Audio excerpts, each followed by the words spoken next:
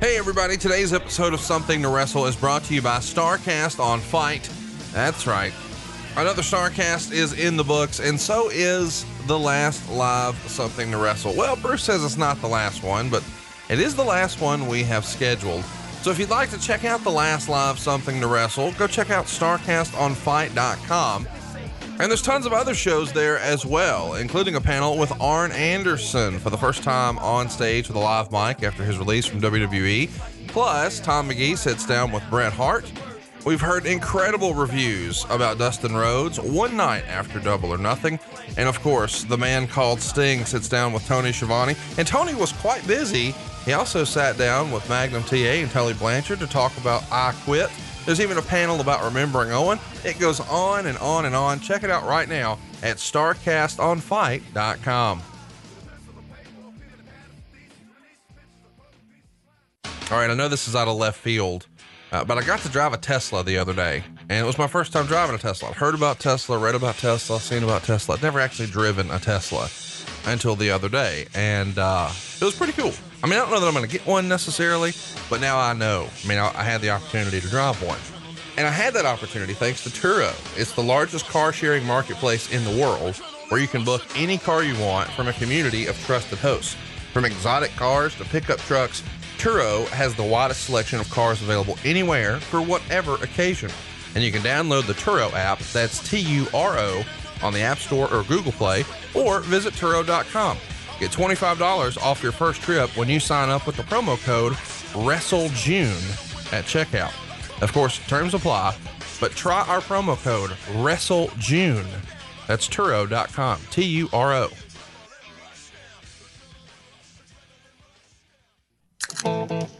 Welcome to Something to Wrestle with. Bruce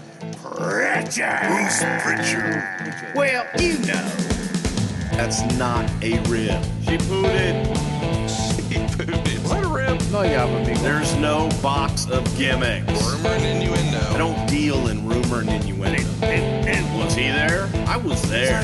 I don't give a shit. I ain't scared of shit. I ain't scared of shit. Fuck him. You, Bruce. I love you. Give me a double cheeseburger. Double cheese. Double mayo. Double onion, motherfucker. Hey, it's Conrad Thompson, and you're listening to Something to Wrestle with Bruce Pritchard. And today, we're going to do something a little different. We're going to go ahead and start the show by telling you what's coming up next here on Something to Wrestle. We've already got the next several shows mapped out, and we're excited to go ahead and give you the rundown. Next week, right here on Something to Wrestle, we're going to do a watch-along from June 9th, 1997. 1997 was an interesting year for the company, and this show is no different. This is where we see Mankind attack JR. After a series of those sit-down interviews, it's something else. On June 21st, we're going to go revisit King of the Ring 1996. We're a couple of months into Shawn Michaels' reign as world champion, and he'll be main eventing here against the British Bulldog. We'll cover all things happening in the company in June of 96 on that episode. And don't forget, that's when on the other channel, it's become very apparent that Kevin Nash and Scott Hall are doing an invasion angle. On June 28th, we're going to cover King of the Ring 1999. We've had lots of questions about this in the main event. It's Steve Austin taking on the McMahons for control of the WWE as it hangs from the ceiling in a ladder match. And what was going on with that movement? We'll find out. On July 5th, we're going to do something totally different. We're going to do a watch along of the July 6th Monday Nitro. This is, of course, where Goldberg beat Hulk Hogan for the world title. And meanwhile, the WWF was offering up something called Brawl for All and the DX parody of the Nation. It'll be interesting to get Bruce's take on that show. And then on the 19th of July, we've got good old JR. We're going to do a personality profile. We haven't done one of those in quite a while. And of course, I'm looking forward to that one, given the new show with JR, Grillin' JR. If you haven't checked that out, it's available Thursdays at Westwood 1. On July 26th, we're going to cover Fully Loaded 1999. We've got Stone Cold Steve Austin and The Undertaker on top there. On August 2nd, we'll be back with The Rock. We're planning to cover years 2001 through 2004. And I think that's the day his new movie debuts. On August 9th, we're going to cover the debut of Chris Jericho on the 20-year anniversary. We've been looking forward to this one almost from the beginning. So that's August 9th, 1999. Of course, back then, that's when the clock ticked down to 0 and we saw the debut of Chris Jericho. And I can't wait to talk about that one. On August 16th, we're going to revisit SummerSlam 2004, which will be Randy Orton and Chris Benoit. SummerSlam 99 will be the topic on August 23rd. That was a three-way back then with Austin, Mankind, and Triple H. And then we'll wrap up August on August 30th with SummerSlam 1989. Man, 30 years since Hulk Hogan and Brother Brudai got in there against the Macho Man Randy Savage and Zeus. I absolutely love 1989. So that's what's coming your way this summer from Something to Wrestle. And we're excited that you're here with us today. Unfortunately, Bruce, as you have probably guessed, is in Saudi Arabia. So he's had quite the travel week this week. So what we're going to be airing today is something from our Something Else to Wrestle show, where we covered AJ Styles last year. We've got lots of questions about, will Something Else to Wrestle return to the network? Well, we hope so, but man, those Firefly Funhouse sketches aren't going to write themselves. Okay, I'm kidding. I'm just saying Bruce is very, very busy right now, and we hope to put together another show later this year. But in the meantime, we hope that you enjoy this very special episode. If you missed it, here's your chance to hear all about AJ Styles, and even if you've heard it before, it's worth another listen. Thanks for tuning in, and we will be back here next week with brand new content, June 9th, 1997's Raw. But don't go watch it with us. We'll see you next Friday at noon right here on Something to Wrestle. Now, let's get to AJ Styles. Hello, everyone. I'm Bruce Pritchard. And I'm Conrad Thompson. And this is Something Else to Wrestle with. Wow. What a week it has been. We've been through creative differences. We've been through all kinds of stuff. And I'm looking at you, Conrad, and you look a little red, a little burnt this week, if you will. Well, I don't know how I couldn't be after all the heat we got last week in our WWE CW episode. Of course, our show didn't air on time last week over creative differences. Hopefully, you're seeing this on Wednesday this week.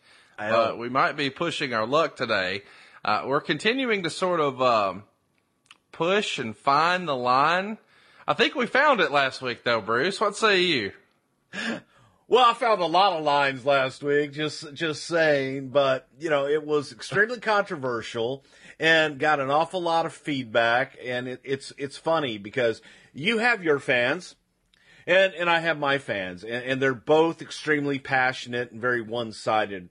So a lot of the feedback I got was very positive, and you're right, Bruce, and you got a lot of response from those that felt that, go, Conrad. Not nearly as much as the positive I got is usually the fact, because I'm always right.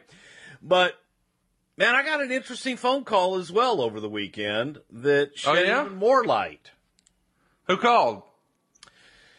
Well, sir, if I may have a moment of your time, I would like to discuss some of the things that you discuss, sir. If I may have another volley. The one, the only, the advocate of one Brock Lesnar, Paul Heyman himself, called me this week, and he had a good chuckle, enjoyed, the show, and mentioned the fact that, he goes, Bruce, because you remember, I wasn't even there when ECW closed. It was already a dead brand before he came to work for WWE. So Paul just pretty much backed up everything I said as far as ECW being a dead brand. We revived it with a little DVD that did well with the WWE spin on it, and then tried to do what we tried to do that failed miserably. Yep, after you killed it the first time, you killed it a second time, which was nice. Yeah, well, we didn't kill it. It killed itself. There just weren't enough people that were interested in it to actually watch it. Except you kept signing the top talent. You kept signing the top talent away from them, and then at the same time, you went onto their network and pushed them off their own network. That's what happened. Well, no, we took talent and paid their talent, and then the network said, "Hey, we don't have very many people watching this. They were developing shows. They were developing Rob Van Dam. Can you help us out? The Dudley Boys. You were developing the Goon and Mantar. So let's table this and let's talk about another dead brand today. And let's talk about TNA. I can't believe we're actually doing this on the WWE Network. There's no chance this one airs on time either. No, it's all about. Actually, I was just going to say thanks everybody for tuning in this week to Something Else to Wrestle With, Bruce Pritchard, and maybe we'll be back next week on Saturday this time. I don't know. Yeah, this might be our last episode. If you ever even see this will be on a DVD somewhere. Let's talk about the office right now as we speak, and the lawyers are going, no, can't do that. So we just gave you essentially what the show will probably become. Well, here's what it'll be. It'll be. And thanks a lot. Yep. So AJ Styles, let's talk about it. And that's really what we're talking about today. The champ that runs the camp, I think. He makes his wrestling debut in 1998 and even briefly has an appearance in WCW that I think maybe a lot of people have forgotten about over the years. But after WCW goes under, he has an opportunity to try out for the WWE in 2002. He has a couple of dark match losing efforts against Hurricane and then Rico. And then a few months later receives an offer to go work with the HWA, which is at the time a WWE developmental territory. But ultimately, he passes on that because it's not the right fit for his family. And then all of a sudden, a startup out of Nashville, Tennessee makes their pay-per-view debut in June of 2002. It's NWA TNA, and AJ Styles becomes the face that runs the place there for almost a dozen years. So we're going to talk about AJ and TNA today. But first, Bruce, I want to talk about those tryout matches in 2002. Would that have been the first time you met AJ?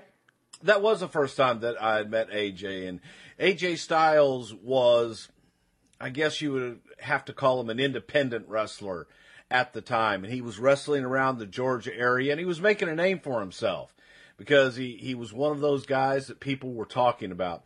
Very much like going back and the CM Punks of the world and the Seth Rollins of the world and the just those independent sweethearts. Kevin Owens is another one, that everybody was buzzing about. AJ in 2002, everybody was buzzing about this young kid that could practically do anything. And Dean Malenko was a huge proponent of AJ Styles and wanted to bring him in, felt that he could fit in the light heavyweight division, and felt that he would really be a good addition to the roster. And we thought, you know what, there may be something there, which led to the offer of him going in and working with our folks out in Ohio, which was Les Thatcher and those guys, and thought maybe, we could develop him and make him into a star. And he passed on it. He felt that wasn't something he wanted to do, and he was looking for that big break. In hindsight, is passing on developmental, that's the right move for AJ at the time, right? Had he come in 2002, he may have been lost in the shuffle. This is maybe not the most popular thing to say, but guys like Paul London and Brian Kendrick did jump at that opportunity and never really had the run that a lot of people maybe thought they could have. AJ Styles sort of held out and winds up spending time in TNA, and then when he does comes in with a big splash. In hindsight, probably the right call, right? Again, timing is everything, and when you go back and you can look at it in 2020 vision, without a doubt it was the right call for AJ Styles. However, I think that he might have been one of those guys at the time that broke through. You never really know. In 2002, I don't think that we, as a team, as a creative team, looking at talent, I don't know if he was something we were really looking for, and he really hadn't matured yet. So the best thing for him to do was go somewhere and get some more time under his belt. He was a hell of a talent. He really was, but he didn't have a whole lot of personality, and we felt that trying to pull that out of him was going to be tough. Well, and in fairness, you said Dean Malenko felt he could be an asset in the light heavyweight division. That's the kiss of doom right there. If you're saddled with that in 2002, there's no way, a year later you're working with a Kurt Angle or a Brock Lesnar. That just wasn't the way you guys were doing it at the time. Well, yeah, and Rey Mysterio was the exception to that rule. You know, Eddie Guerrero was another exception to that rule. So it was happening, but they also had, especially Eddie, had larger-than-life personalities. And I'm not sure in 2002 that AJ had that larger-than-life personality that would have made him another exception to the rule. Well, in fairness, Ray and Eddie had also really made a name for themselves in WCW, whereas AJ had not yet had that opportunity. Hey, we haven't really talked about this. What percentage of guys pass on developmental deals? I'd probably say maybe 10%. Because some people just feel that it's not for them. Some people are more comfortable being a big fish in a small pond and can go out and they like the freedom of working when they want to work and being on top and being the big dog in their independent environment. And they don't want to go. You know, not everybody wants to go to the show. So some people pass and move on, and then eventually they all seem to eventually come through, but some people just don't want it. Some people don't want the stress of being in the show on a day-to-day basis. Any other big names, that we might be familiar with now who once upon a time passed on a developmental offer? Wow. I honestly can't really think of nobody that's a big name outside of the WWE right now that I can put my finger on at all.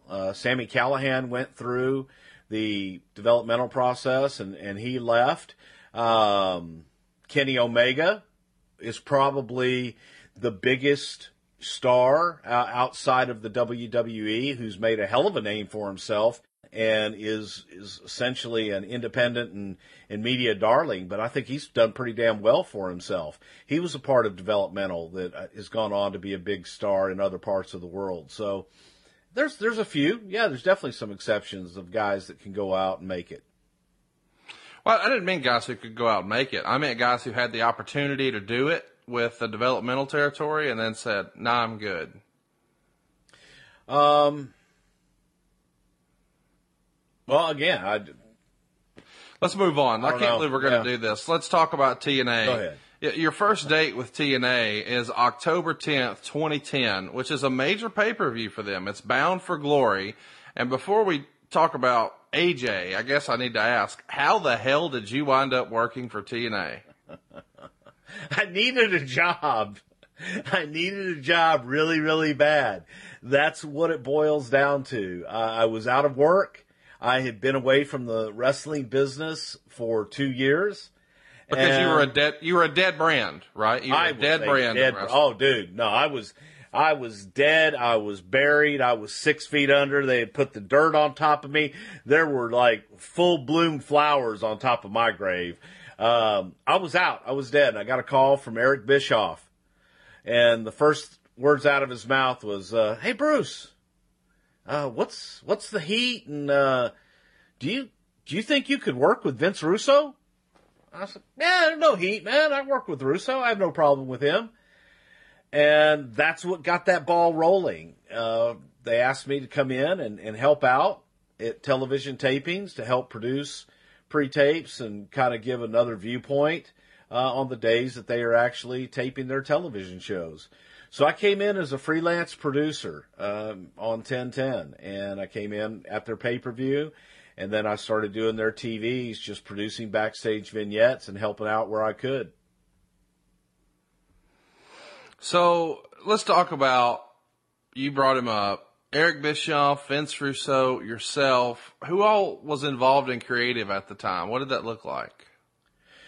At the time, it was mainly Vince Russo and a gentleman by the name of Matt Conway, I think, that were writing the television shows. Terry Taylor was booking the house shows from the television tapings. Eric Bischoff and Hulk Hogan were involved in the creative as well. So that was essentially your creative team that was in charge of the wrestling product in 2010 in October. So when I came in, it was I was on the outside of that circle, and I was just asked my opinion on certain things, and I was asked to help produce segments for the television show. And that was it. There's really no more. I didn't have input into storylines. I didn't have, a say on anything. It was just like, this is what you want. I'm going to go get it for you. And that's how I looked at it. Well, let's just, this isn't a Bruce Pritchard and TNA episode, but that's not the way it was the entire run. Some of your run there, you did other things. When did that change, and what did your roles become? Well, in May of 2011, I was made the vice president of talent relations, and Terry Taylor resigned during that time, so I took over all of talent relations. Then later on in September, October of 2011, I was also I had the longest, craziest title. I can't even remember it, but I was like executive vice president in charge of television, talent relations, and chief cook and bottle washer, basically. And that happened in September, October of 2011 as well. So what that meant at that time, I went from overseeing all of talent relations and the day-to-day and the talent contracts and the booking of the house shows to overseeing all of the television product creatively and also dealing with Spike TV and all of those folks as well. That was working with Eric Bischoff, Vince Russo, Matt Conway, and of course, Hulk was involved as well at television. Chat me up about the difference between talent relations for TNA compared to talent relations for WWE. Wow. Organization. And I think that the biggest difference was when you look at, the top of the food chain. In WWE, you had Vince McMahon. In TNA, you had Dixie Carter. Unfortunately, beyond Dixie Carter was Panda Energy, which was owned by her mom and dad, and they owned TNA. So you never really could get to the top of that food chain. You never really could get to the top of the ladder to get anything approved or truly get a firm decision. And you didn't have the ability to make a lot of moves and to do anything without that. And in the middle of that, you had accountants and you had CFOs and people that would block you at every step of the way. So it was a lot more frustrating from a standpoint of people who did not understand the wrestling or entertainment industry at TNA. So that was a big frustration for me because you're trying to run a wrestling company or whatever it was at the time versus on the other side at WWE, you're running an entertainment company and you have your parameters and you can operate within those parameters. There were no parameters at TNA. As far as your vision of TNA, what were you looking to change, good or bad? I wanted it to make money, and it had reached a point where the way that they made money, and I got to tip the hat to Jeff Jarrett because Jeff Jarrett always looked at that company as how was he going to make money and how is he going to make it profitable. And I think there came a time where it became, how do we beat the WWE? Which was ludicrous to think of, especially at that stage. Produce a good product that people are going to want to watch, give them an alternative to the WWE, and eventually maybe you can get to the point where you're actually competing with them. Then you can talk about beating them. But when you are at the stage that they were at, survive and thrive within the arena that you're good at. We had some really, really good young talent. However, they looked at the house shows as an opportunity to sell merchandise, and it was everything else that they worried about instead of, let's fill the arenas that we're in. And that was almost a second thought. And there was not a promotion department. There wasn't a marketing department that knew live events. And that is what was missing to me. And I think that the way that they went about making money was, if we can get $500 here, I think that, Eric Bischoff used to make the comment, they're stepping over dollars to pick up quarters. So that was the philosophy with them, and it was just, to me, kind of ass backwards. Let's talk about TNA and AJ Styles, because when you first arrive, AJ is a part of a faction called Fortune. What can you tell us about Fortune? Well, okay, it was 4 guys and Ric Flair, and they went around doing this a lot. So you tell me. It was an attempt to capitalize off of the 4 Horsemen, I think, and they had, at one time, I think they had six members of Fortune, and they still kept doing this all the time. I just thought it was a bad and a cheap attempt at trying to recreate the 4 Horsemen. They weren't the 4 Horsemen. You had James Storm and Bobby Roode, who were beer money. Excellent, excellent tag team. From there, you had AJ Styles. And then you had Frankie Kazarian. Later on, they added Matt Morgan. They added Christopher Daniels. It just became convoluted and very difficult to understand who's in, who's out, what are they doing. And instead of trying to build the team or build that brand and build that talent, the vignettes sometimes just disintegrated into, hey, can we ice Ric Flair? Which, I seen someone, which I learned there, was they find that drink, the ice drink, Smirnoff Ice. Smirnoff Ice. Yeah. And if they find it, they got to chug it.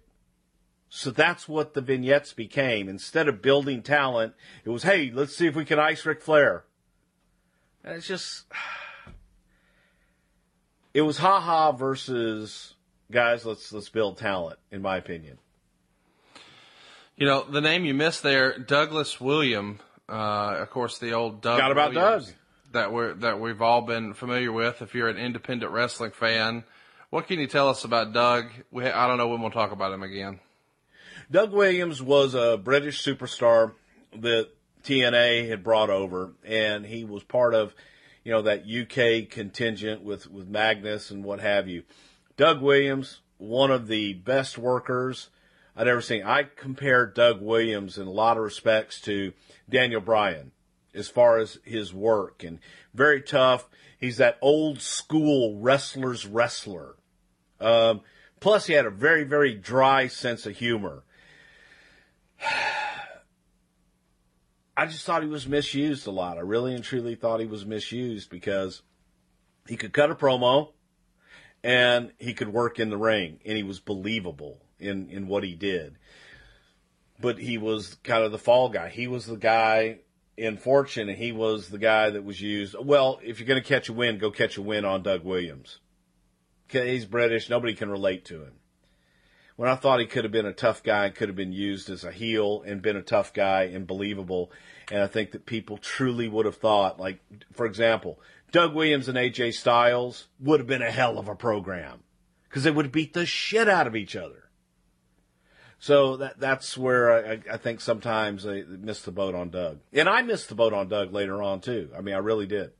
All right. Let's take a time out right now to remind everybody that Father's Day is right around the corner. And, man, we have got the perfect gift for Father's Day for you. How about some Omaha steaks? I mean, what dad doesn't love steak? Go to omahasteaks.com and enter our promo code WRESTLE in the search bar, and you're going to get 74% off an incredible Father's Day Steak Fix gift package. Now, this is a $235 value. One more time. A $235 value, and it's only $59.99. Now, you've got to use the promo code WRESTLE in the search bar, and you're going to get an incredible value. 74% off. Omaha Steaks delivers 100% guaranteed world-class steaks, burgers, franks, and more. Order now, and you'll get 2 filet mignons, 2 bold top sirloins, 2 savory pork chops, 2 Omaha steak burgers, 4 massive gourmet jumbo franks, 4 crispy fried chicken steaks, all beef meatballs, 4 chicken breasts, 4 caramel apple tartlets, and a package of Omaha Steak signature seasoning. And right now you'll even get an extra 4-pack of the Omaha Steak burgers. Order right now and get this exclusive Omaha Steaks Father's Day Steak Fix package valued at an incredible $235. I can't believe they're doing this for just $59.99. Go to omahasteaks.com and type that promo code WRESTLE in the search bar. One more time, that's omahasteaks.com and type WRESTLE in the search bar. This is unbelievable, $235 value in this Father's Day Steak Fix package. You're getting it for just $59. You're gonna look like a hero this Father's Day. And what dad doesn't love steak? omahasteaks.com and use that promo code WRESTLE in the search bar.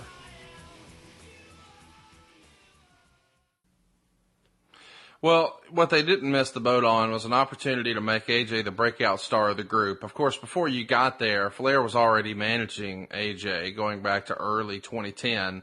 And when that happens, AJ at the time is the world champion, but right before you get there, he winds up dropping that title to Rob Van Dam. What was the perception from the office standpoint of AJ? Was AJ perceived as a top guy? What were people saying about his run with the world title and his pairing with Ric Flair? You know, that's all happened by the time you get there. Tell us what the office thought of AJ as a top guy.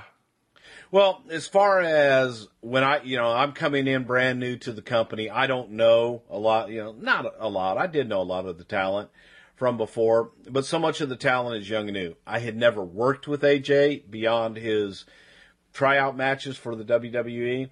And so immediately, I hear the negative, and I hear that, AJ, he just wants to wrestle his matches and do all these high spots.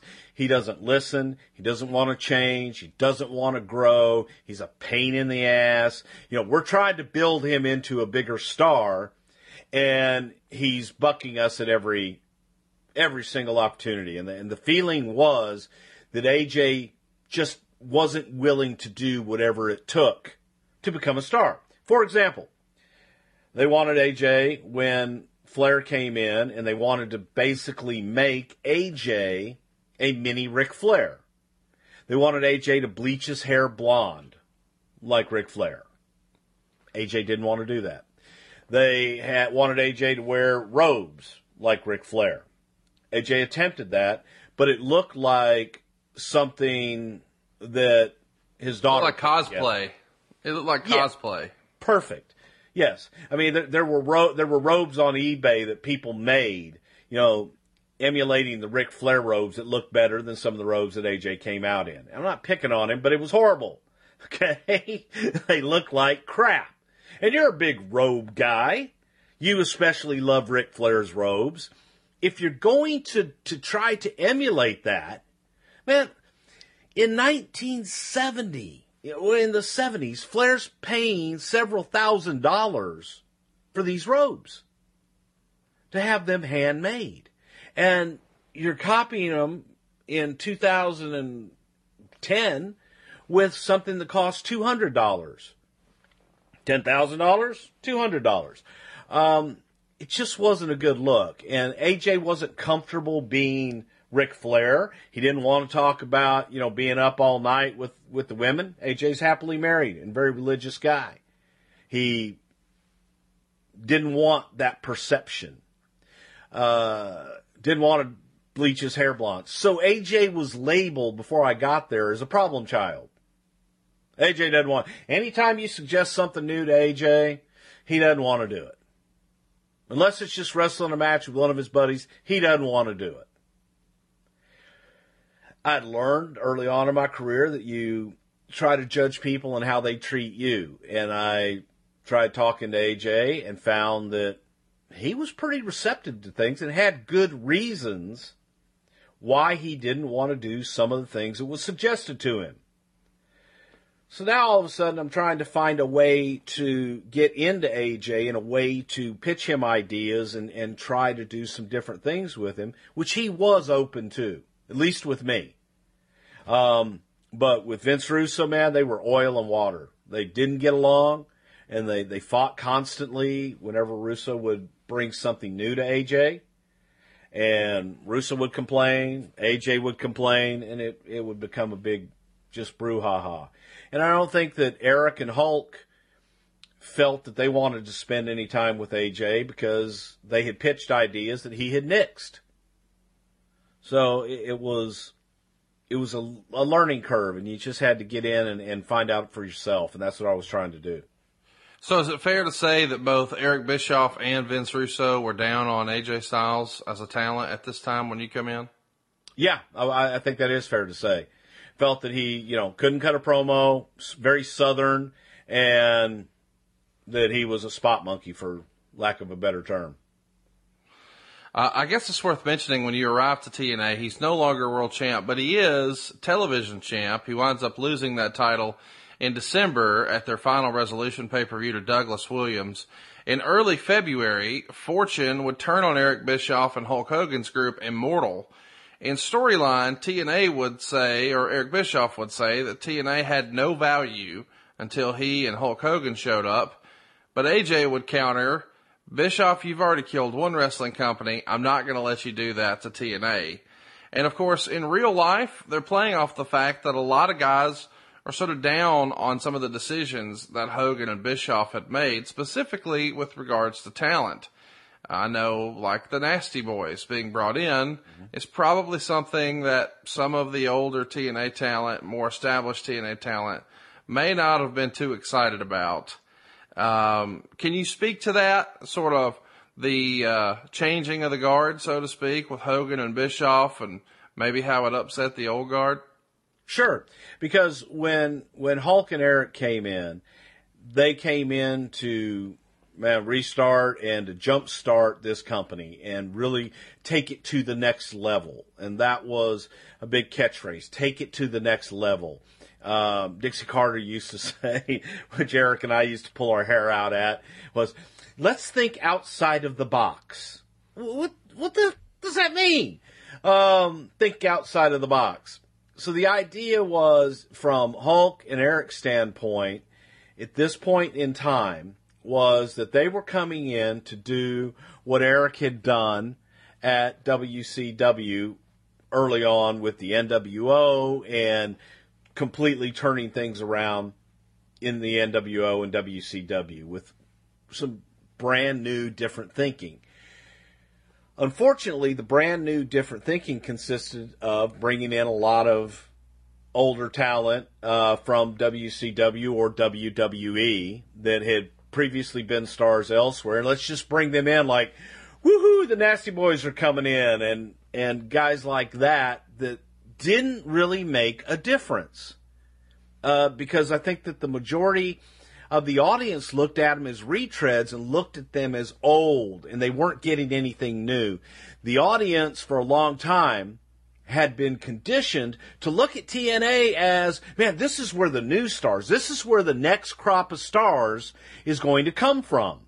There's a few old stars that were sprinkled in there, but all of a sudden, the old guard was coming in and trying to take over in a lot of respects. So guys that had been there for a long time, the younger stars who were continually promised, hey, it's going to be your time soon, felt that they, once again, were put on the back burner, and now they're never going to get a real shot at becoming stars, because the Nasty Boys are coming in, Rob Van Dam's coming in, Duggan. I mean, just there were a lot of guys that were coming in that were immediately put on top because of their past association with WWE or WCW.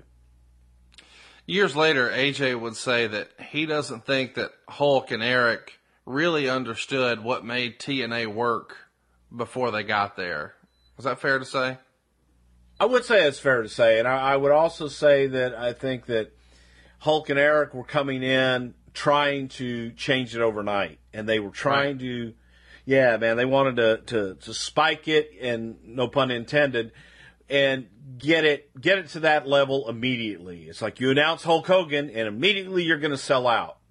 That wasn't the case in 2010.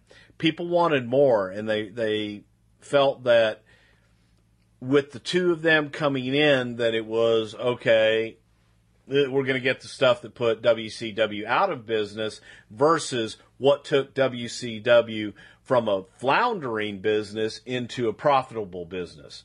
And that's what Eric and Hulk were looking to try and do. The difference was at WCW, they had a hell of a bankroll. They got a billionaire behind them and a strong company in CNN. Over here, you had Panda Energy that didn't want to put any more money into the company, that wasn't willing to spend the kind of money you need to spend to be successful sometimes. And you got to spend money to make money. Well, let's talk about February. This is when we finally see Flair turn on AJ. And believe it or not, that sets up a three-way match with Ric Flair, AJ Styles, and Matt Hardy. And Flair gets the win over AJ here. Why was the decision made to turn Flair on AJ? And most importantly, why was Flair wrestling again? That's a great question. That I think that, Rick, I think if Rick could wrestle today, Rick would be in the ring wrestling today. Rick didn't want to get out of the ring, and I don't believe that Rick really wanted to retire when he did retire, and he was feeling that he could still do it, he could still go, so a match every now and then to him made sense. So if you give an inch, they're going to take a mile. And I think that's what was happening with Rick as far as Rick's involvement here. I wasn't non-creative at the time, but I definitely did give my opinion on this particular match because I felt that it was an opportunity. If AJ's ever going to do anything and you want to see, then put him over. But to have Rick go over AJ, I felt just put him where the perception was. He's never gonna be able to compete in their league. And that was the frustrating thing for me as far as AJ goes. I even started believing it. Nah, that's the best AJ's going to be. He can't cut a promo. He does flip-flop and fly shit. Next. Let's run through some of the big pay-per-views at the time. At the Sacrifice pay-per-view in May, Tommy Dreamer beat AJ Styles in a no DQ match that Meltzer gave a 1.5 stars. Given the talent that we know AJ Styles to be, why the hell is he in a no DQ match? Why the hell is Tommy Dreamer going over AJ Styles? You got me. And it even goes back to where they had, when I came in, it was a whole ECW resurgent. So going back to what we did last week, the TNA ECW was, again, even worse. Dead brand upon dead brand upon dead brand. And it didn't work. But yet there was still a feeling of, if we could just revive the ECW, man, because 6 people were chanting it. And AJ was the victim of that in that situation there. Didn't make a whole lot of sense. The next major pay-per-view, of course, is Slammiversary in June. Here we see Bully Ray beat AJ Styles in a last man standing match. Meltzer gave it 4 stars, and the highlight is probably a 15-foot high elbow drop off of a lighting stand. What do you remember about this match, and why is AJ on like a pay-per-view losing streak here? AJ was he was losing on television, he was losing everywhere, unfortunately. I think that AJ had become that guy that could go out and deliver great matches, but you beat him. And he wasn't the guy that was going to be focused and be pushed. During this time, Bully Ray was being evolved into Bully Ray. I think he was still even Bubba at this time, but he was the bully. And in an agent's meeting and a production meeting, I made the comment, God, we used to call him Bubba Ray Dudley, just instead of, Bully Bubba, call him Bully Ray. Because it goes back to Bubba Ray, which most people knew him as. And he was a bully. And my vision of Bully Ray was the heel bully, strong as shit, because there was a huge anti-bully campaign going on at the time.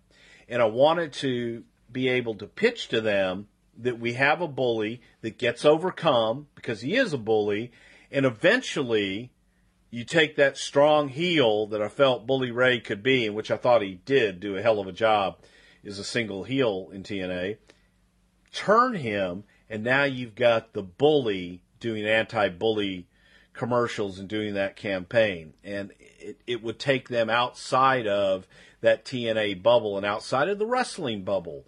And I thought it was a pretty nice pitch. I know Bully at the time wasn't big on being, how the hell can I be a baby face? I was like, you are a baby face. You know, you're a tough son of a bitch. You go out there, you beat people up. What's the hate? Unless you know them personally. So it was an ongoing deal, and unfortunately AJ was that guy to get people over. Okay, Bruce, we need to take a time out right here to tell everybody how to get their dick real hard. We're talking about BlueChew.com. Of course, they're our tag team partner. That's blue like the color blue. And Blue Chew brings you the world's first chewable. And it's got the same FDA-approved active ingredients as both Viagra and Cialis, so you know it works. You can take this stuff anytime, day or night, even on a full stomach. And since they're chewable, they can work up to twice as fast. So you're ready whenever you need to be ready. Now, this isn't just for guys who can't perform. It's for anybody who wants a little boost, a little confidence boost to enhance their performance. Check out BlueChew.com. Blue Chew's prescribed online and shipped straight to your door in a discreet package. So you skip the in-person doctor's visit, you skip waiting in line at the pharmacy, and there's no awkwardness. They're made right here in the USA, and since Blue Chew prepares and ships direct, they're cheaper than a pharmacy. And right now we've got a special deal for our listeners. Visit BlueChew.com and get your first shipment for free when you use our promo code WRESTLE. All you need to do is pay $5 shipping. Once again, that's BlueChew.com, BlueChew.com, and the promo code is WRESTLE. I want to reiterate here, you're trying it for free, so why wouldn't you? Blue Chew is the better, cheaper, faster choice, and we can't thank them enough for sponsoring the podcast. BlueChew.com, promo code WRESTLE. Try it today. You'll be glad you did. Destination X is a pay-per-view that went down in July, and we finally see AJ get back in the winning column. Here, he goes over Christopher Daniels in a match that Meltzer gave 3 3/4 stars. And behind the scenes, these guys are such good friends in real life. They even name their kids after one another. This has to be something AJ enjoys. You talked about he just wants to wrestle his friends. Well, this is it, and the result is a pretty phenomenal match, is it not? It was, and this was an example of kind of, you know, you say it enough times, it'll become reality. And that was kind of, I think, the feeling on Russo's part that AJ had pitched so much, you know, gimme Daniels, gimme Kaz, that we'll have these great matches that Russo's like, fine, I'll put you with your friends and let's see what happens. And they tore the house down and they stole the show. I think that going back, and we'll probably get to it in a little bit, but between AJ, Kaz, and Daniels, they were tight. You throw Samoa Joe into that mix. They were all really, really tight, good friends. They liked working with each other. Kaz and Daniels had this horrible reputation, man, of being a pain in the butt, stirring things up. What I found with Daniels was he was outspoken, which I liked, and he always had ideas for a lot of different people, and he had a big mouth. As long as you can manage that and he comes to you and you gain his confidence, he had some great ideas. All of those guys did. And they were, to quote Dixie Carter, out of the box, outside of the box. And it was worth trying sometimes because something is better than nothing a lot of times. And if they were entertaining us, then I knew it would entertain the audience. So both Eric Bischoff and I started listening probably more to Kaz and Daniels than anybody else, and going, okay, let's try some of this shit. See if it works. And I think it did. I thought that it was some really entertaining stuff, and it was personal. We'll get to one of their ideas in a minute, but first let's talk about Bound for Glory. AJ's working with Christopher Daniels again here, this time in an I Quit match. Meltzer gave it a star and 3/4. He didn't like it nearly as much as their prior pay-per-view bout. Is it just me, or does TNA have a ton of gimmick matches here? So far we've just ran through no DQ, last man standing, I Quit. It feels like if AJ Styles has a match on pay-per-view, it's gotta be a gimmick. Bro, you need more gimmicks. Yeah, that seemed to be, if we could add something on a pole, we'd have something on a pole too. It was very gimmick and very laden with a lot of gimmicks that weren't always necessary, if you will. So, yeah, but I completely disagree with Meltzer because I enjoyed their I Quit match. It becomes personal, making someone quit. They worked it early on so that you could set the tone and the pace for the match, trying to make your opponent quit. A lot of times in these I Quit matches, nobody ever goes for a submission. That was the first thing that AJ and Chris did. So I thought it was a damn good match, good storytelling, and they worked well together because they liked each other. AJ finally gets a title shot, this time against Bobby Roode at the Turning Point pay-per-view in November. He's unsuccessful here, but the match earns 2 3/4 stars from Dave, and they come back the very next month at Final Resolution in an Iron Man match because we need another gimmick. And the guys go to a 30-minute time limit draw. What'd you think of Bobby Roode as world champion, and why did the office think AJ was not the right guy at this time? I still didn't believe that AJ had the personality to pull it off, frankly. And I did think that Bobby Roode was the guy. I thought that Bobby Roode nobody expected it. Nobody called it. But if you talk to Bobby in the back and you talk to Bobby in the dressing rooms and before the shows, Bobby Roode, it was an entertaining guy, but he believed in himself so much. And I just felt that, man, this guy could be that old-fashioned, right kind of heel champion. And plus, getting him away from James Storm and making him a single, making both those guys a single, see who was going to swim and who was going to drown, it was the right time. We needed them as singles. So as far as Bobby Roode goes, we all felt that he was the guy and the next guy to come up. As far as AJ, I just didn't have the confidence in him, promo-wise, to be able to carry across a story for any length of time. To put them together right away, it was a way to get Bobby over by beating someone that was a TNA original and a TNA stalwart that people viewed as, the guy you got to beat in TNA. And I knew that AJ would give Bobby great matches. And that's why we did that. Around Christmas, Mike Tenay announces on Impact that Fortune is now defunct. So that's the end of Fortune. Why did you guys decide to mercifully kill this thing officially? I mean, the guys had already been wrestling each other, so it's not that big of a shock. But this is the official end of Fortune. Yeah, because it was already dead. It was they were already infighting. They weren't working together anymore. It made no sense. But it was, and that was actually an Eric Bischoff call. It's like, good God, just announce it that they're defunct. They are no more, because sometimes, they would refer to themselves as Fortune, or the commentators would refer to Fortune. It's like, they haven't been Fortune in forever. Just announce it, kill it. It's dead. They're defunct. Move on. Next. Let's get to their individual careers and go to the next chapter. Let's talk about Mike Tenay. I don't know when we'll talk about him again. What'd you think of Mike as an announcer, and why don't you think he's ever had an opportunity with WWE? Well, quite frankly, I don't think that Mike had the look for WWE back in the day. Mike was, even in his younger days, Mike looked older. But Mike is he's an encyclopedia. The information you ask him a question, spews out. If you ever wanted somebody to do a documentary, Mike Tenay is your guy. I thought that as far as play-by-play, he wasn't the best play-by-play guy in the world. However, I think that he is one of, if not the best analyst guys in the world because of what he brings to the table. Mike views it differently, and Mike brings out points that are interesting about a talent that you may not have thought about, or interesting about a match that most people don't know. He's an encyclopedia in that way. One of the greatest human beings. As far as who do I want on my team? I want Mike TNA on my team.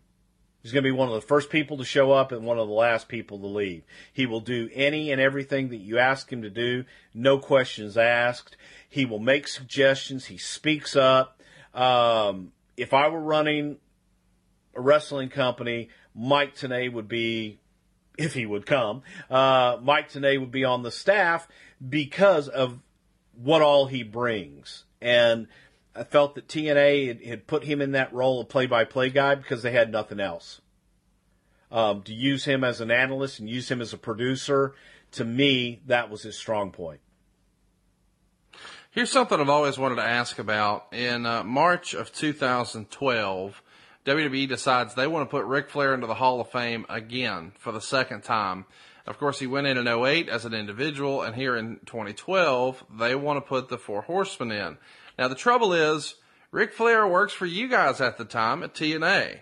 So a deal is made, and I have to assume, given your relationship with the WWE, you were probably involved in that deal. What can you tell us about that? Well, I get a phone call one day. Hey, Bruce, it's Johnny. Hey, how's it going? Got a question for you.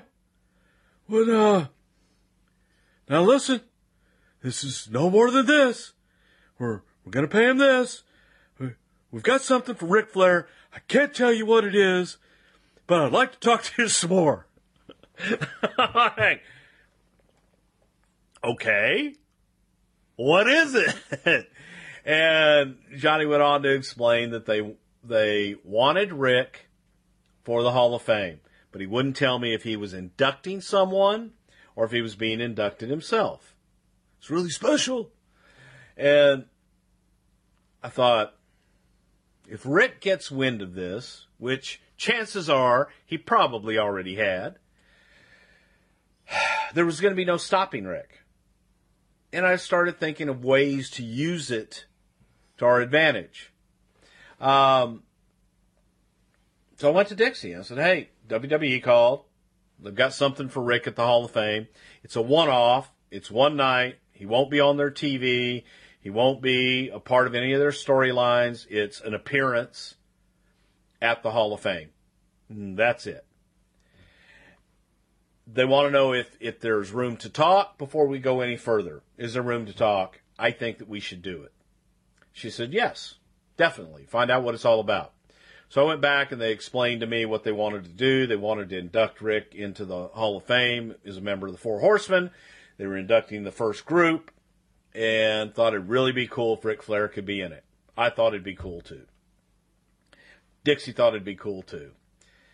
And I started thinking, it's like, okay, they're getting Rick, but what are we getting? And I went back to Dixie and said, hey, what do you think as far as if we did some kind of a trade? Because I don't want money for Rick because I know what they're paying him. It's, it is what it is. What do you want? She says, well, could we get, a talent? Could we get something? And immediately, she wanted John Cena and so on and so forth. That wasn't going to happen. And no, actually, I'm ahead a year. But the first time, yeah, she went back and she goes, do you think we could get Christian? And when I said Christian to Johnny Ace, he said, how long do you want him?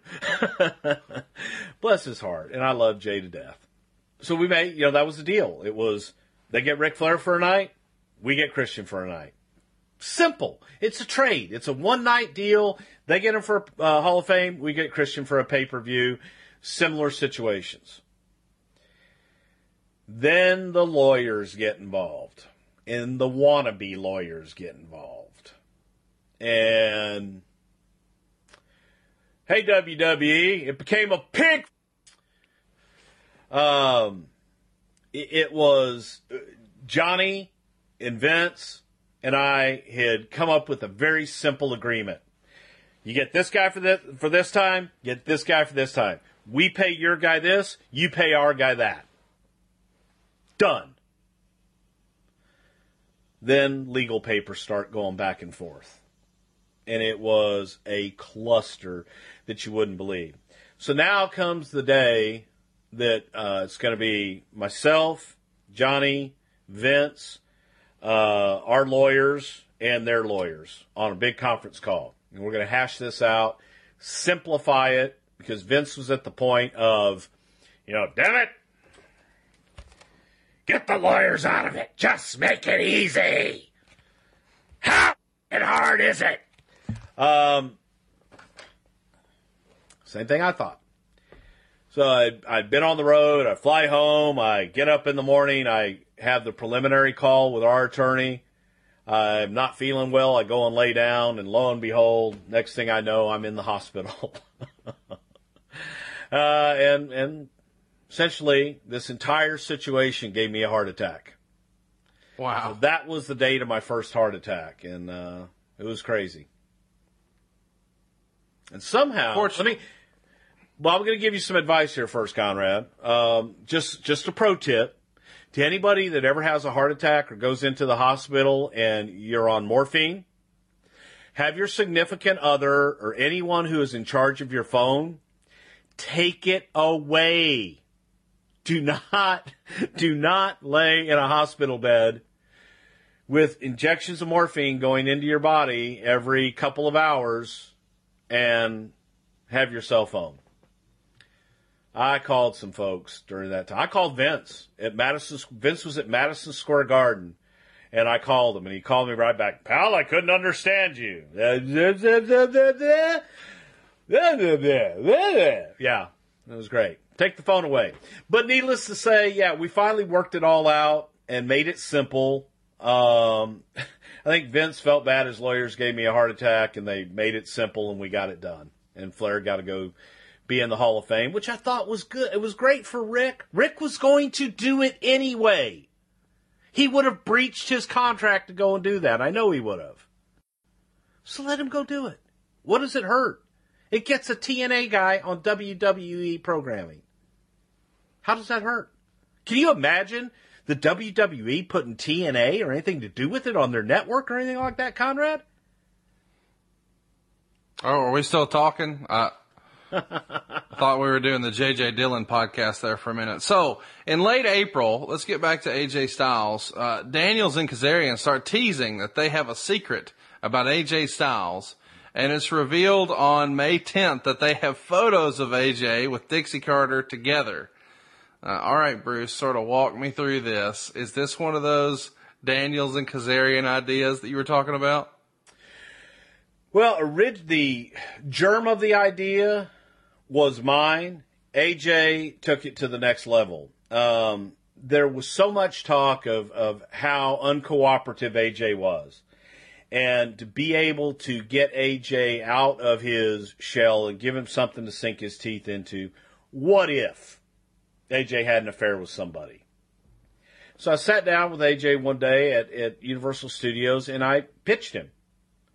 He took that and he basically took it one step further and came up with this scenario, and we tweaked it from there to where the idea was that people thought he was having an affair with Dixie.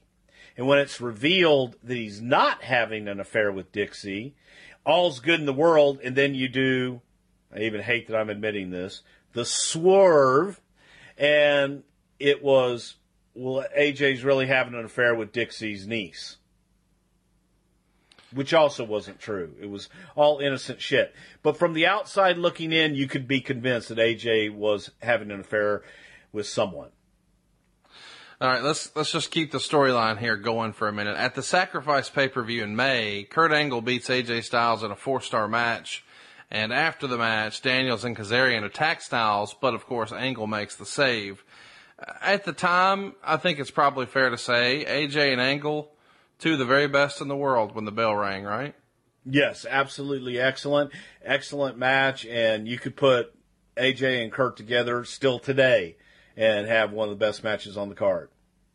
Towards the end of May, Daniels and Kazarian play a phone message on Impact where Dixie was saying she was happy AJ was coming and that her husband Serge wouldn't be around.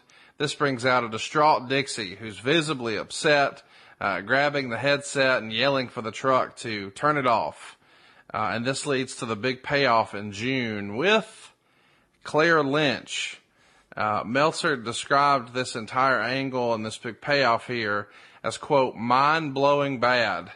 And AJ says that the original idea is really something him, Kazarian, and Daniels came up with, but TNA essentially ruined it. Claire was supposed to be a blonde knockout beauty and the niece of Dixie Carter, not Olive Oil, which is really where they found this person to play Claire Lynch. I believe her name is Julia, and they found her at Universal Studios playing Olive Oil. We'll talk about that a little more later. Catch me up, though. What can you tell us about this angle with them playing the phone message, Dixie's involvement, the original idea being this blonde knockout who has some substance issues, but instead, it's a girl who plays Olive Oil? Well, we actually did a casting call for it, and I think maybe in AJ's head he wanted a blonde, buxom young lady to play that part, but that was never something that we were looking for in the casting call. We were just looking for a young female to play the part of Dixie's niece. And the idea behind it was we didn't want her to be this knockout. We didn't. And like I said, AJ may have wanted that, but we didn't. And she went through the whole casting process, and we had one day to cast and basically dump her into the storyline. We did it at Universal Studios one day. The next day, she was on TV. So we had to do something that was fast, and we had to do something that we could get done as far as the contract relatively quickly and make the agreement done. Short-term deal. So that's how Claire Lynch came to be.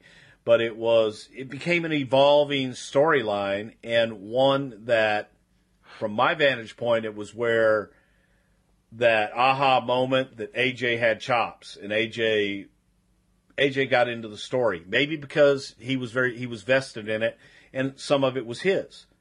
So he was living it, and he was feeling it, and the stuff I thought came out excellent. But it let me know in that time frame that AJ was somebody that could cut a promo. He could tell a story.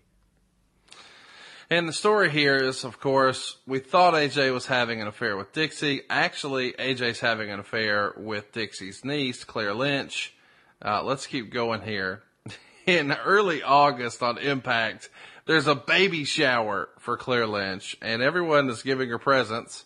The standard presents you would expect at any baby shower, like AJ Styles action figures and TNA t-shirts and TNA title belts. Yes, this is real, folks. Bruce, what's your favorite gift for a baby shower, and why is it a shirt from BrucePritchard.com? Well, because you can get a nice little doot shirt from BrucePritchard.com. Look, folks, I've got a message for you here. Just get these shirts over at BrucePritchard.com, because I'll also give you a call if you do.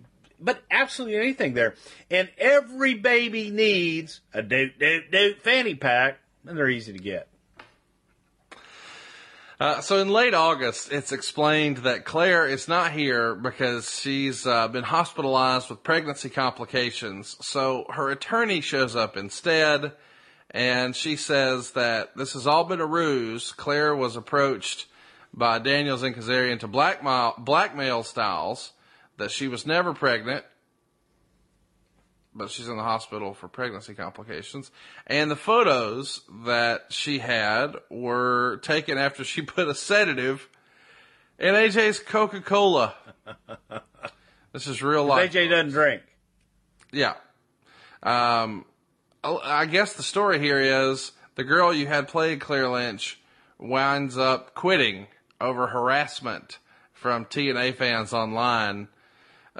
Who the hell booked this silly shit? I mean, you've got the best wrestler in the world, and this is what we're doing with him. Well, no, hang on. He was involved in a storyline with the owner of the company, and the storyline was actually good and had people talking. You know, obviously your loud minority is always going to be the loudest and the negative. The fact of the matter is that people were interested in the storyline. It was doing well in quarter hours, back when quarter hours meant something, and people were interested in that story. What happened was this young lady who's an actress, all of a sudden people found her on Twitter, and I mean the hate mail came in, and she didn't know how to handle it. She took it all very personal, and it was wrestling. It was the audience believed it, and they hated her. They hated her for doing that to AJ, and she couldn't separate the two and didn't understand. We kept trying to tell her, you're an actress. If you play a heel on TV in a soap opera, hopefully the audience is going to hate you. You're playing a heel on a men's soap opera, the audience is going to hate you. So deal with it. Embrace it. It's too much for her. She couldn't do it. So right in the middle of the damn thing, we've got to end it because we have no more Claire Lynch. Sucked. After this, AJ takes a well-deserved break, and when he comes back in early 2013, he's sporting a new look, and you guys are airing vignettes of him here, showing how much he's changed, and talking to his wife and an old childhood friend. Talk to us about this new look and those AJ segments. Well, hell, he came back with new hair. All of a sudden, you know, he comes back, he's got hair down to here, and, well, he does now anyway, but yeah, he grew out his beard, and the idea behind it was to get a bitter AJ. To get the guy that I think that Hulk, Eric, and Russo had perceived him. This bitter, nasty guy that thought he was the greatest thing in the world and never got the break. So he goes away for a while. He needed a rest. He wanted some time off, and he had nagging injuries. Give him the time off and let him come back with a new look, go away, learn a new hold. And so when AJ came back, man, he's got this new look. He's a different guy, and he's a surly, bitter guy at this point, character-wise.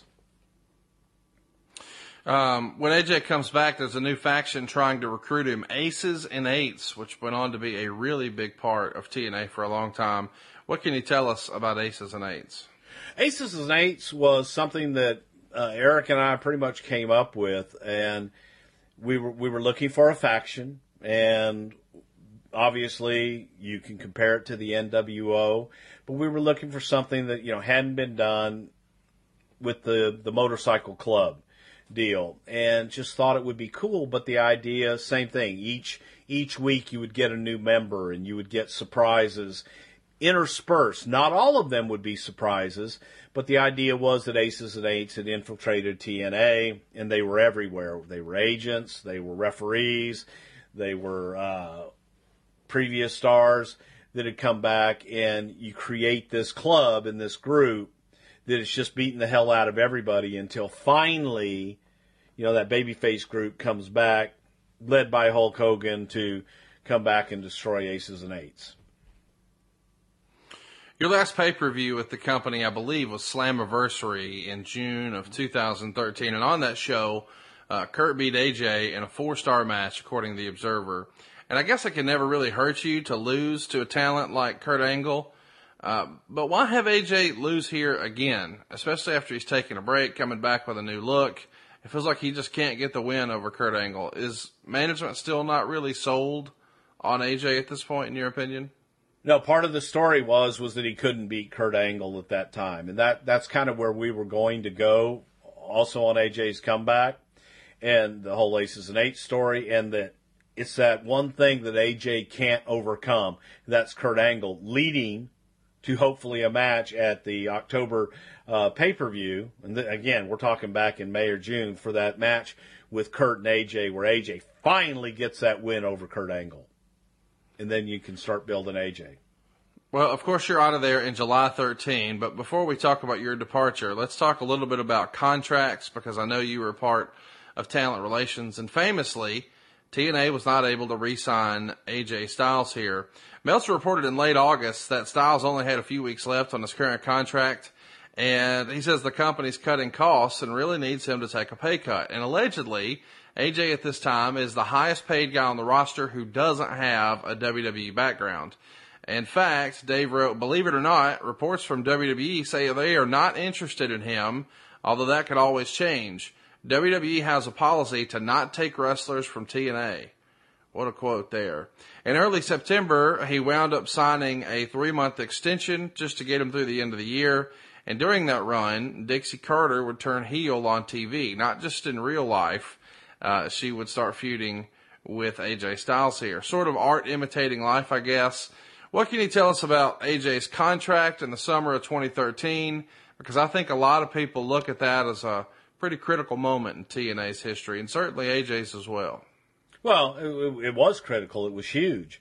But if you go back and look at the history of what had taken place, and first of all, as usual, Dave Meltzer's completely incorrect as far as AJ having the highest of someone that wasn't a WWE star. Completely false. And as usual. Wait, who was it then? I'm sorry? Who was there were it? other people. I don't get into money. I'm not going to get into contracts. No. and I'm money. not. But there were at least 2 others that were higher. That had no WWE background. Correct. Okay. Yep. They're both in WWE now, so I'm not mentioning names. But gotcha. So AJ, a year in advance of his contract coming up, the rollover date's coming up, I had gone to AJ and I'd gone to his agent, and I said, hey, we'd like to sign him up for another couple years. Here's the offer. And they balked at the offer. We went back and forth a little bit. We came to an agreement on kind of a downside guarantee that AJ could live with. When I took that back, the feeling was, why are we doing this now? I feel that if we can get closer, and this was Dixie, I feel if we can get closer to the time of AJ's contract, that we can get him for less than that. I can't commit that much to him. I said, but here's the deal. If we commit this much to him right now, he can make more than that, but he isn't going to come for less. He's not going to stay for less. And this is a good deal for the company, and it's a good deal for AJ. And AJ was cool with it. Then I basically had to pull the offer back. It went on, time went on. I said, we got to get AJ.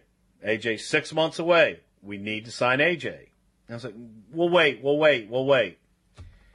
Well, I was gone in July, and his contract was up in, I guess, October, whatever that was, and they still didn't have him signed. And in AJ's mind, it became, they don't want me. They're not making a serious attempt to keep me, so why should I make any serious attempt to stay?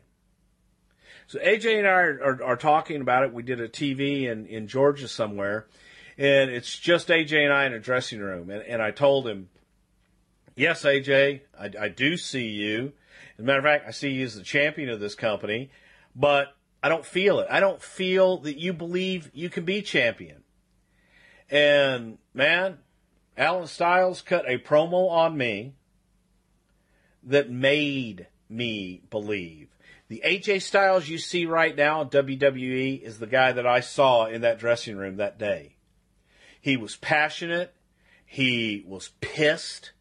He believed every word that came out of his mouth and explained to me why he was the best and why he was the only option that I had. And I went, holy shit.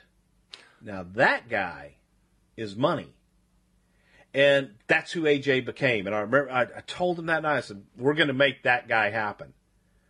And he was pissed. He was pacing during the meeting. But they dropped the ball, man. They dropped the ball big time because he was pissed that he felt he had been ignored. And then after I left, I don't think anybody approached him until it was the very last minute, where AJ held all the cards. If we had done it a year in advance, where we both had time, and where we had basically come in the middle and had agreed, it would have been a different story. In a sense, this makes perfect sense for TNA, and maybe in others, none. AJ Styles beat Bully Ray for the world title in October at Bound for Glory.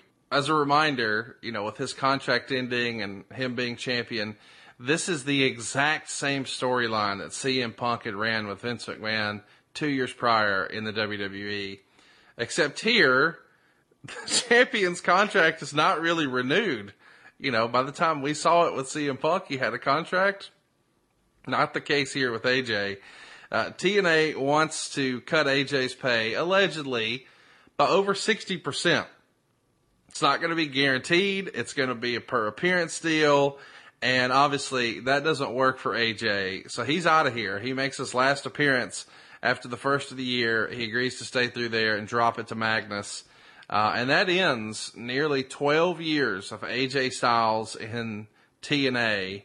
And I think in hindsight, this might be the beginning of the end for TNA. Is that fair to say? Well, look, I hope that it's never the end for them. I hope that they stay in business, and I hope that they thrive and prosper. But I think let me clarify. From a Dixie Carter standpoint. Probably from a Dixie Carter standpoint, you lost your last big star, right, that really meant something, that was homegrown, that truly meant something, that you could have built that company around, especially with the tweak in his character and everything else. AJ to me was a huge loss for them. I can't speak to the negotiations of what happened in the end because I wasn't there. I can speak to AJ's frustration of it, that there was a part of him that I don't know that I almost said that I think there was a part of him that may have wished he had signed a year before, but there was also a part of him that was so relieved that he didn't sign that year before, that this was enabling him to go on out and prove himself. And I was talking to AJ during that time, just in general, about a couple different projects that I had and other things going on in the wrestling business. And he was in a good place. He was confident that if it didn't work out at TNA, he was going to make it work out somewhere else. So he was steadfast in his belief of what he was worth and was not willing to compromise and take less at that time. And I said, you know what? The only way you're going to find out is to do it and to leave. And he did. And he went on to New Japan and did some other incredible stuff. So good for him. I think he did. I think it was the right move for AJ Styles. Incredible stuff indeed. He enjoyed great success with Ring of Honor. He became the IWGP World Champion for New Japan, which was a big deal. Obviously, did some stuff with a club over there that, And, then he makes a debut unlike any other at the Royal Rumble and has had a run in the WWE now that I don't think anybody can compare with as far as a debut and all the success he's racked up and all the shows he's headlined. So clearly, the talent spoke for itself. Years later, AJ would say Jeff Jarrett leaving TNA and his departure from the company really made, besides the money, right, this an easy decision for AJ. Can you speak to AJ's relationship with Jeff Jarrett? Because Jeff is probably one of the guys who gave AJ his first big break. Wouldn't you agree? Yes, and AJ looked at Jeff as a mentor, and Jeff will love this. AJ looked at Jeff as a father figure. But no, Jeff was the first guy that really saw something in AJ and gave him that platform to showcase his talents. So there was a bond there, and they got along great, and Jeff gave AJ that platform. Go on out and prove it, man, and make your mark. He was also there to encourage him all along the way when AJ would get down and just like, what the hell is happening here? So Jeff's leaving and Jeff's departure from the company, and that was during that time that where AJ and Vince Russo and everybody was pretty much kind of flustered and floundering. No one believed in AJ. And finally he came back around to prove himself, and you can't deny talent, man. You can't. So if you had to sort of put a bow on this episode for us, Bruce, what do you think AJ Styles' legacy will be when it comes to TNA? I think he will be I think that AJ was the one true homegrown TNA star that made it big. And that's no offense to the Bobby Roodes of the world, the Samoa Joes of the world, Eric Young, any of those guys. I think AJ, started in TNA and made it big and was their flagship for so many years. I think he's going to be known as the flagship of TNA for many, many years. And who knows, before he gets out of this business, he may be the flagship of WWE as well, because he's definitely brought a different style and a whole hell of a lot of followers right now as well. AJ's at the top of his game, and we hope to even be in the game next week here on Something Else to Wrestle, because after the controversy we had last week, I feel like maybe we were pushing our luck talking so much about another promotion here on the WWE Network. But if we're back, we'll be tickled to be back here with you on Something Else to Wrestle with Bruce Pritchard. John brings his skewed sense of humor. Jeff brings tips to cut strokes off your next round. Together, it's those weekend golf guys. They'll pay a lot of money to PXG and Titleist and Callaway and on and on and on, right? How many yards do you think you're going to pick up with that extra driver? I think I can get an extra 5 to 10. What if I give you 15 to 20? You pay me more. Jeff Smith teaches on a sliding scale. Those Weekend Golf Guys, the podcast, part of the Believe Network. Just search BLEAV on YouTube or wherever you listen.